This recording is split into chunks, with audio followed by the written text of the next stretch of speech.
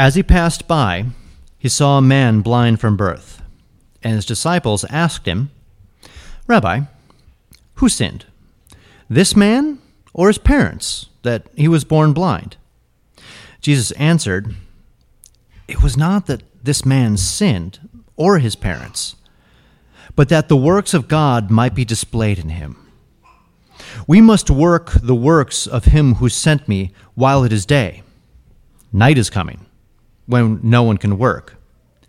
As long as I am in the world, I am the light of the world." Having said these things, he spat on the ground and made mud with the saliva. Then he anointed the man's eyes with the mud and said to him, "Go wash in the pool of Siloam," which means sent. So he went and washed and came back, seeing. The neighbors and those who had seen him before as a beggar were saying, Is this not the man who used to sit and beg?" Some said, "It is he." Others said, "No, but it is like him." He kept saying, "I am the man." So they said to him, "Then how were your eyes opened?" He answered, "The man called Jesus made mud and anointed my eyes and said to me, 'Go to Siloam and wash.' So I washed and received my sight." They said to him, "Where is he?"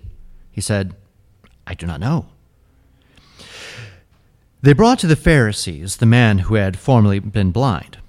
Now it was a Sabbath day when Jesus made the mud and opened his eyes. So the Pharisees again asked him how he had received his sight.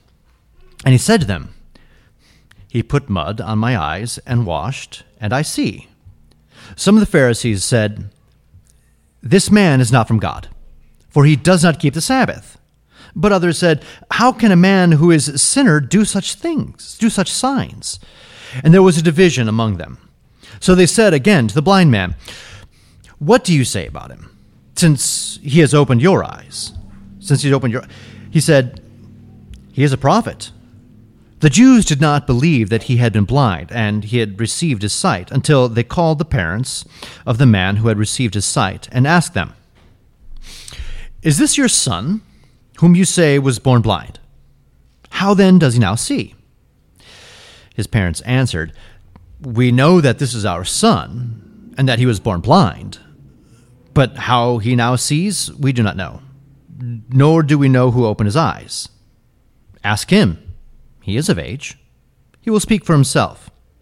His parents said these things because they feared the Jews, for the Jews had already agreed that if anyone should confess Jesus to be Christ, he was to be put out of the synagogue. Therefore, his parents said, "He is of age. Ask him." So for the second time, they called the man who had been blind and said to him, "Give glory to God. We know that this man is a sinner." He answered, "Whether he is a sinner, I do not know.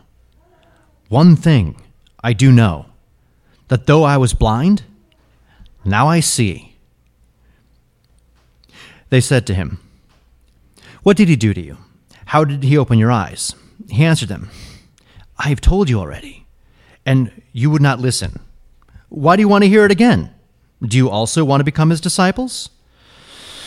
And they reviled him, saying, "You are his disciple, but we are disciples of Moses. We know that God has spoken to Moses, but as for this man, we do not know where he comes from." The man answered, "Why, this is an amazing thing. You do not know where he comes from, and yet he opened my eyes? We know that God does not listen to sinners, but if anyone is a worshiper of God and does his will, God listens to him. Never since the world began has it been heard that anyone opened the eyes of a man born blind. If this man were not from God, he could do nothing." They answered him, "You were born in utter sin, and you would teach us?" And they cast him out. Jesus heard that they had cast him out, and having found him, said, "Do you believe in the Son of Man?" He answered, "And who is he, sir, that I may believe in him?" Jesus said to him, "You have seen him, and it is he who is speaking to you." He said, "Lord, "I believe." And he worshipped him. Jesus said, "For judgment I came into this world, that those who do not see may see, and those who see may become blind." Some of the Pharisees near him heard these things and said to him, "Are we also blind?" Jesus said to them, "If you were blind, you would have no guilt. But now that you say, 'We see,' your guilt remains."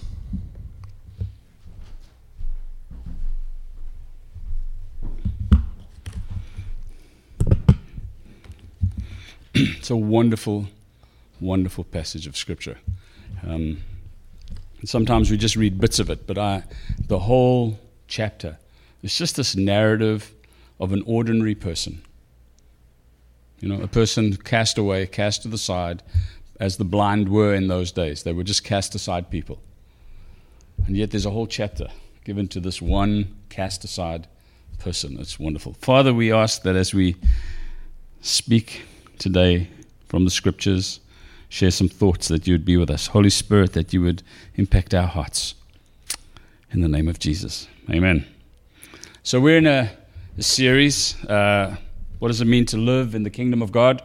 What does that look like? Some of the things that we face as we deal in the kingdom of God. And we said there are about 15 different things we're going to look at.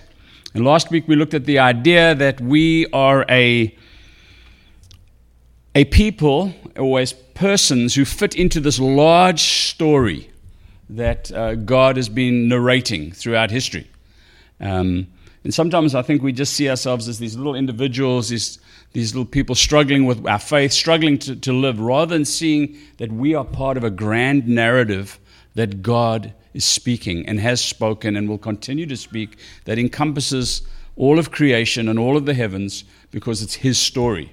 And we fit into that, and it gives us identity. That's a really important thing. So often our Christianity is kind of reduced to me and Jesus. But actually, it's through Jesus that I get connected to this large story. And we spoke about the great cloud of witnesses. Last week, Heidi read from Hebrews, all these great men and women of faith who at the end didn't receive what had been promised, but they were waiting for that promise, that realization of that promise to happen upon the people of God post-Jesus. And we're part of that grand narrative. We are part of those that there's a cloud of witnesses who are rooting us on, who are cheering and say, yes, yes, because as you succeed, we succeed. And we close with the idea that we are baton passers. We've received a baton, a story. We've received a life, a faith, and we're going to pass it on. And then we'll join this great cloud of witnesses. It doesn't mean that our lives are irrelevant. It means they're very, very relevant, but they're a small part of this grand narrative, but an important part. And it's important for us to see that. Today, I want to talk a little bit about telling our story in the grand narrative story. So for those who, I'm not looking, I asked some people to speak, and everyone said they couldn't now. So you're left with me. There were a whole bunch of people going to speak, but now you're left with me, but that's okay. But that story that we read from John chapter 9, it's an amazing story. Because here's a guy, he's born blind, he's a nobody, he hasn't got theology, he might have grown up a little bit, but he was born blind. So it's not someone who grew up reading and the scrolls and then became blind. He was born blind. So he's never had access to that. He's sat on the side, most probably begging. He's got these parents. And in those days, and you have to understand culture, in those days, if you had a child that was born blind or crippled or any of those things, it was a sign, somehow there was a sign that God was not blessing you. And maybe it was even a form of a curse. And so you were kind of embarrassed to have a child like that. And you can see it, these parents, when they said, he's of age, let him answer. We kind of stay out of this picture. But he's got an amazing story, this blind man, who's now can see. He's got an amazing story. He says, I can't answer all your questions, but this I know. Once I was blind, and now I see. And those two lines, those two words, those phrases, are now recorded in the text for the great cloud of witnesses to be part of all of time. The grand narrative is a man that had nothing, and all he could say, I don't know. But this I do know. Once I was blind, but now I see. And then they kept egging him on. They kept then they take him to this group, take him to that group, and his story stays the same. I don't know. I can't answer all those questions. I don't know if he's is he a prophet? Maybe. And then he just starts throwing things back at them. The uneducated, the castaways starting to have a go at the religious leaders. He's saying, there's something wrong with your story. And the challenge that we have, and that I want to encourage you, is that you've got to have a story to tell. Because how will others know about Jesus unless they hear it through your story? We can tell the stories of the Bible, but our connection as human beings is to one another. We're personable. We need to connect with people. And as I tell my story to someone, it connects. And I have to figure out ways to tell my story in a minute, and ways to tell my story in 5 minutes, and ways to tell my story if someone's got half an hour and they want to sit and listen. So that this is what's happened. This is where, it's what we would call our testimony, isn't it? This is what's happened to me. Now, I did an exercise once when I was in South Africa in the church that I led. I used to meet with 10 guys, and we used to meet at 5 o'clock in the morning, by the way, Miles, not 6. We used to meet at 5 every Friday morning. And we got together, and one day we did a thing on how we share our testimony. And I said, you have 3 minutes. All right? It's only 3 minutes. And I think 4 shared that morning. The shortest was 4.5 minutes. The longest was 13 minutes, and not one mentioned Jesus. And it was like, because all of it was, 90% was how bad I was, and my bad upbringing, and I did drugs, and I did this, and I did that. And then I came to church and got saved, and that's where it stopped. And the testimony, the story you want to tell is a story of this is what I was, and then I interacted with this man, Jesus, and this is what happens. I was blind, but I connected with him, and now I see. Not just I was bad and I came to church. The narrative is not about coming to church. The narrative is about connecting with Jesus. I come to church because I want to be part of Jesus' people. Now, yes, we do come to church and people meet Jesus in church. I understand that. But the narrative of our story is Jesus. He is the author, the perfecter of our faith. He is at the central figure of why we are who we are.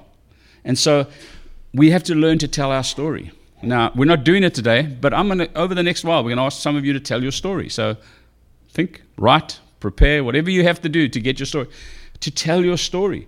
Because an opportunity is going to come. So if I can say this, so I'm not looking anywhere. Everyone said to me, could have had not more warning. And the idea was not to have warning. Because you don't have warning when you connect with someone in the supermarket. You got to tell your story. I was blind, now I see. Or someone says, well, tell me a little more. Now you can unpack it a bit more. Does that make sense?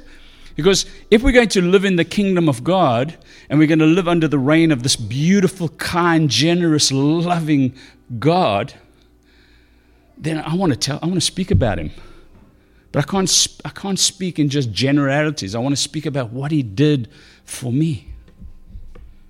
And how he met me. Is that kind of making sense? Because otherwise we're going to miss many opportunities that come our way. And I think there are more opportunities that come our way to share our story than we actually think there are, but we miss them. Or when we see them, we realize, I'm not ready, so we skirt by them. But actually we have amazing stories because we have an amazing Jesus. We have an incredible God who's done amazing things. And this know-nothing blind man from the side of the road, he was unashamed. Man, I don't know, but I was blind. Now I can see. And what happens at the end? He becomes this disciple of Jesus. It's a great story.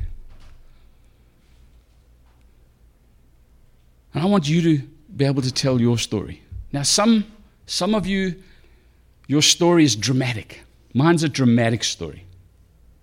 Some of you were raised in the church. And you think, I can't tell my story. I mean, listen to Terry's story. It's so dramatic. Man, no, but your story is important because there are people like that too. This is America. People are raised in the church. At least a certain generation were. And so we have to learn to tell our story.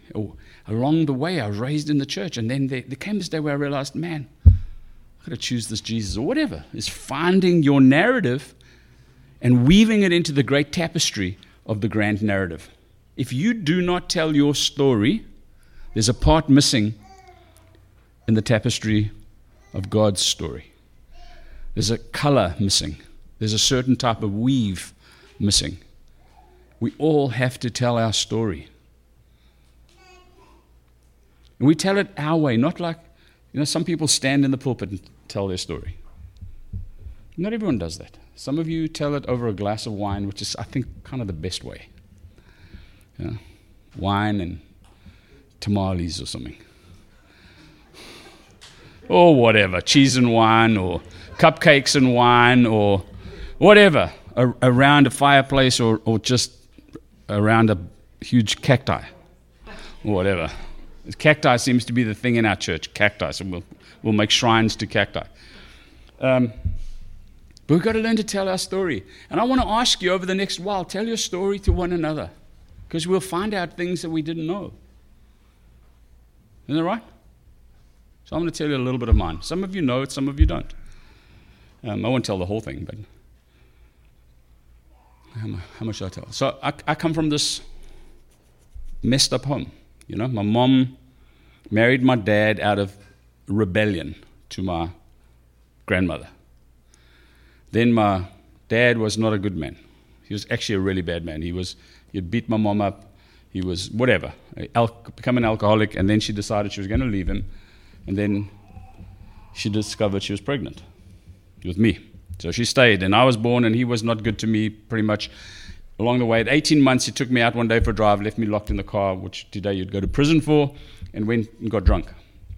And that was the end of that. And so, my mom divorced him, and at 5, he was killed in a car accident. So he's not a good guy. My mom is a single mom. My mom's as tough as nails.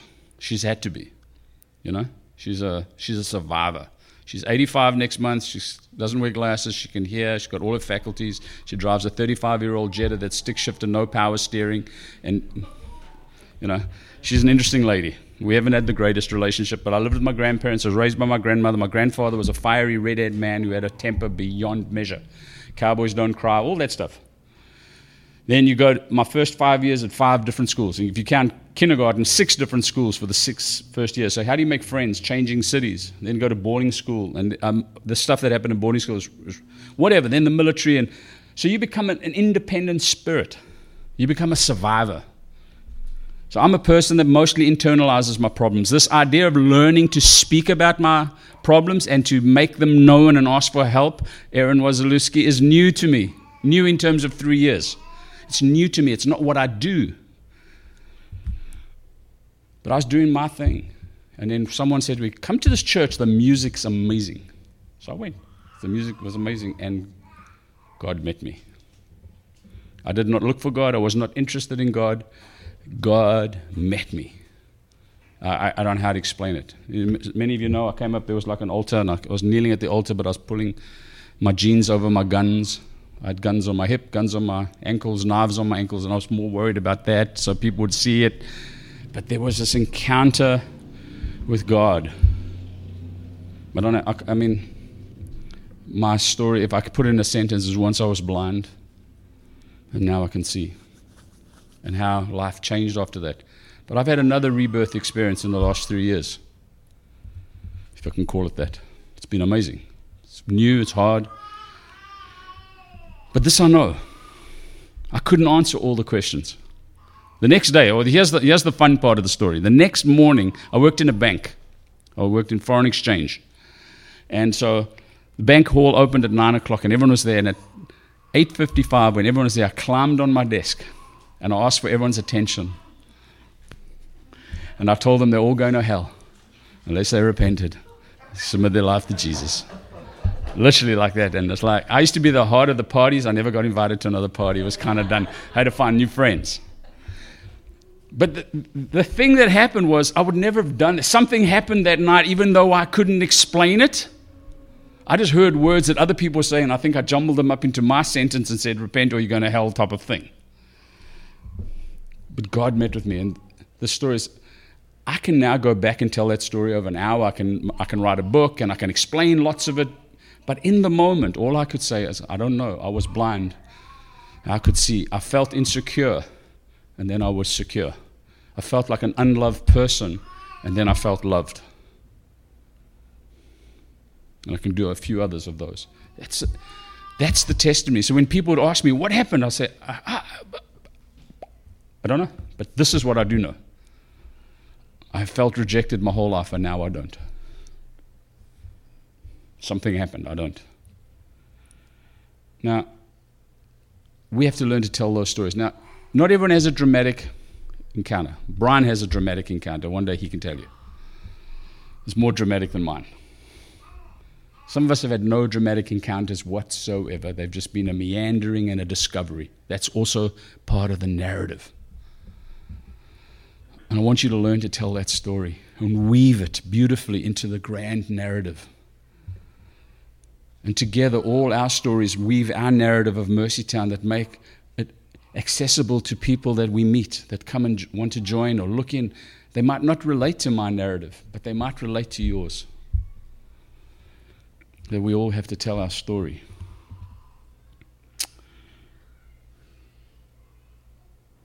In Luke chapter 24, there's another story like that. I won't read the whole story. And there are a bunch of them in the scriptures. There's a story on the road to Emmaus. And the disciples, Jesus has died, and they're now all discouraged, and they're walking back. Jesus, the resurrected Jesus, appears to them. He begins to talk to them. They don't recognize him for who he is, and then they stop and they eat, and he breaks bread, and their eyes are opened, and all these wonderful things happen. And I'll read from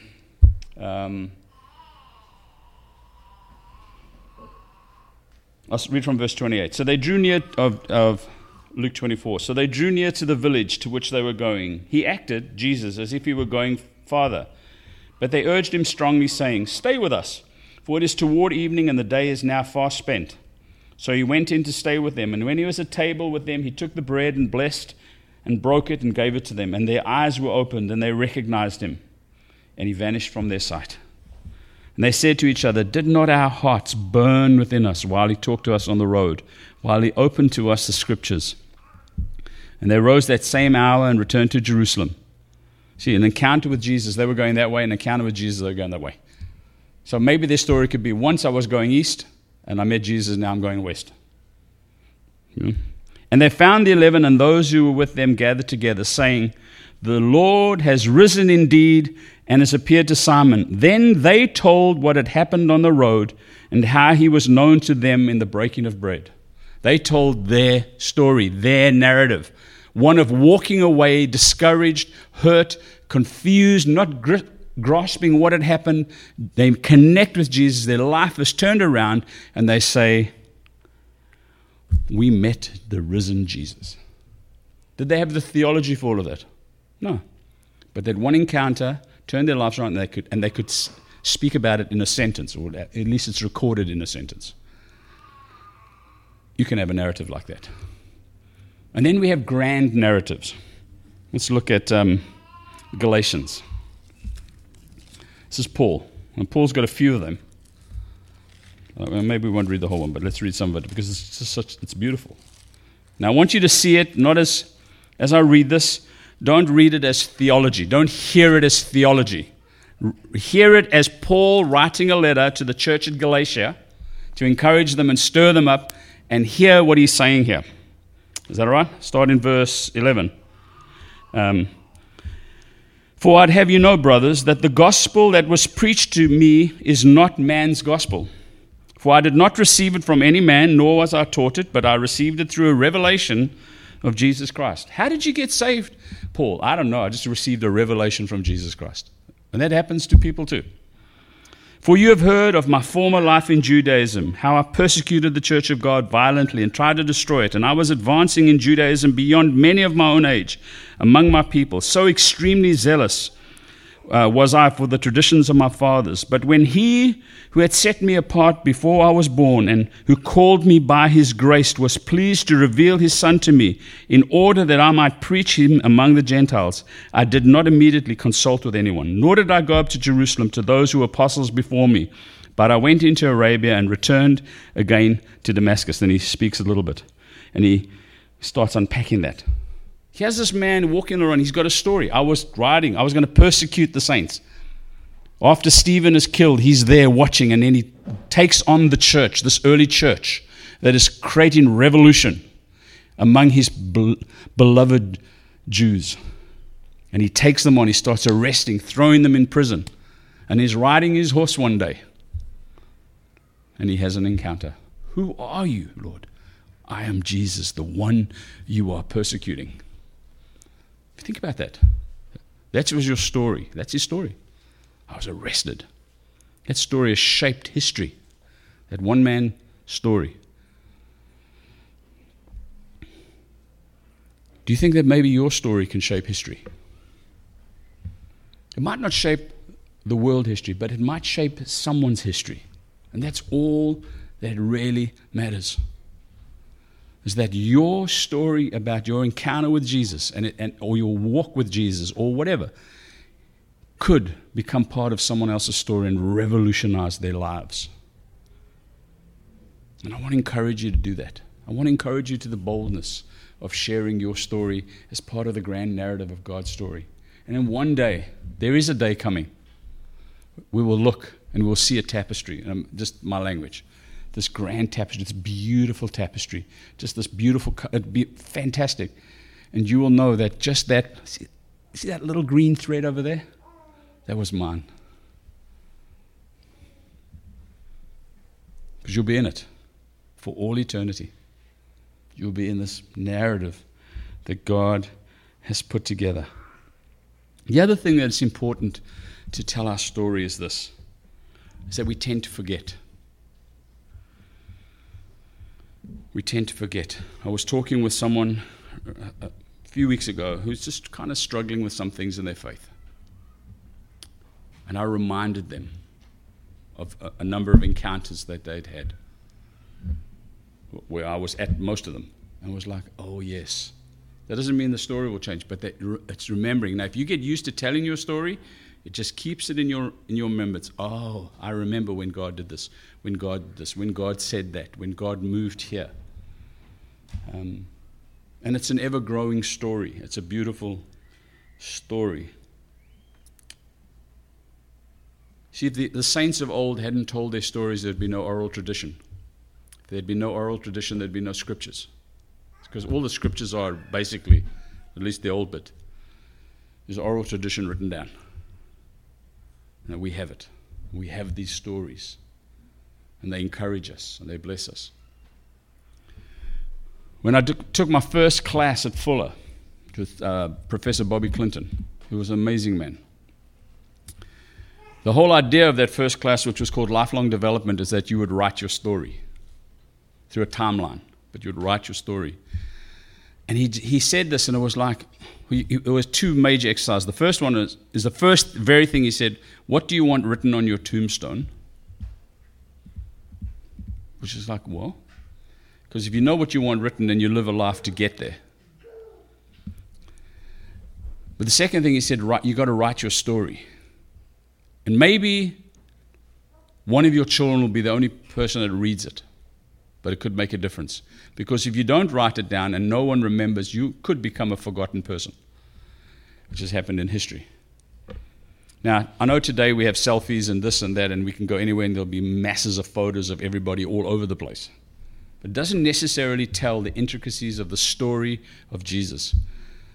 Write your story down. Do an autobiography, even if no one ever reads it. But have it, because they'll find it and say, wow, look at this. We never knew that about that person.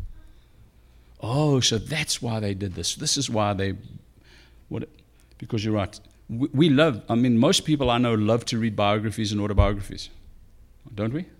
They're just the stories, the narratives of other people.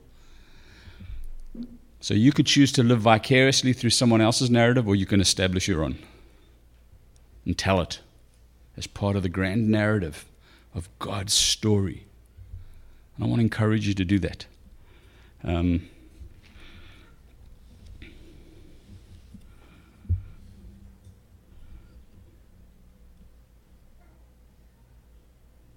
Living this life of being a disciple to Jesus is a glorious thing. This morning I spoke at Anthem Camarillo. I did 2 meetings. It's interesting. The first one, when you feel like I don't know if you've done things and you feel like, man, I nailed that. I hit that one out of the park. That's how it felt the first meeting. Second meeting, it was, what on earth? Where did that come from? And it was the same notes, same preacher, slightly different audience, but it was like, what? What is that talking about? All to say that is that the story of walking as disciples of Jesus crosses different communities, different paths, different colors, different tapestries, different weaves, and we say, well, how does that one tie to this one? But God is doing it. So I shared a little bit of my story there. It's a weave. And then someone's sharing their story with someone here, and it's just and you realize, oh, God is majestic. No, today we're not talking about great theologies today. I'm not giving you great doctrine today. We can do that. But I want to stir you to your story. I want to stir you that maybe this is the important point. Each one of you is just amazing. Do you know that? Every one of you is amazing. Even if you don't think so. You are amazing. You've got gifts and talents and skills and a story and whatever that no one else has. We are unique. And the weaving of all those stories together is just, wow. But I want you'll tell your story if you think it's worth telling. And you'll only think it's worth telling if you think that you have a story that your life counts. And I want to tell you that your life counts. The most insignificant of you, your life counts. You're valuable. You're amazing. Think of yourself like that. And I'm not trying to give you some hyper positive thinking, whoa, that's not what we're doing here. I'm speaking that God created you in His image and His likeness. And He put you on the earth with purpose, and He gifted you and made you a certain way, and your eyes are a certain color, and your hair's a certain color, and some of you are slender, and some like me are not so slender. But we make up this beautiful story, and you got to see you're valuable. Shared that with the church this morning, and it was like that. You could see them go, what? Because I think we forget to tell that to one another. I think we forget to tell one another, man, you're amazing. You're incredible.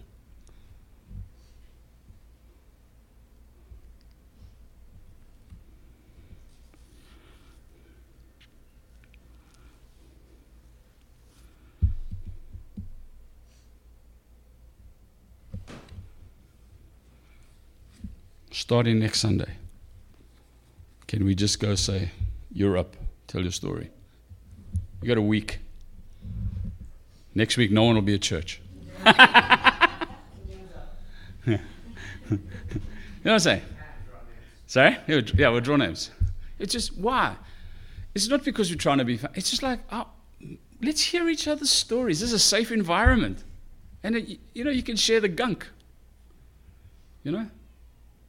I stand here nearly 60. I'm a man. I was sexually abused. It's part of my story. That God has healed me.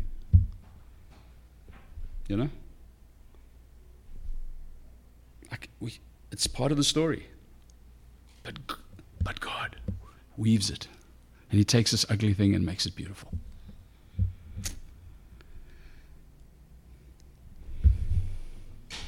That's about a story, isn't it? The road to Emmaus in Luke 24 is a story of people not quite getting Jesus. They'd seen this stuff happening in Jerusalem. They were discouraged. They were walking east or wherever they were going. And through the breaking of bread, their lives would turn around. They recognized Jesus. They turned around, went west. Go west, young man, go west, or whatever. And reconnected with the apostles, told a story. And it's written down. As we come to the table this afternoon, would you come with asking the Lord to put a freshness in your heart? Lord, as I partake of your story, and this is me engaging your story. This is me entering into your story of life and death and resurrection. I'm identifying with life, death, and resurrection. I've been raised again with Christ. His story is my story, and they weave together. Is that all right? Do you think we can do that? So, come and get bread. Mark, thank you for always baking bread. Did you know that's part of his story? He bakes us bread every Sunday. It's an amazing thing. And for buying Glutino, for those who need Glutino.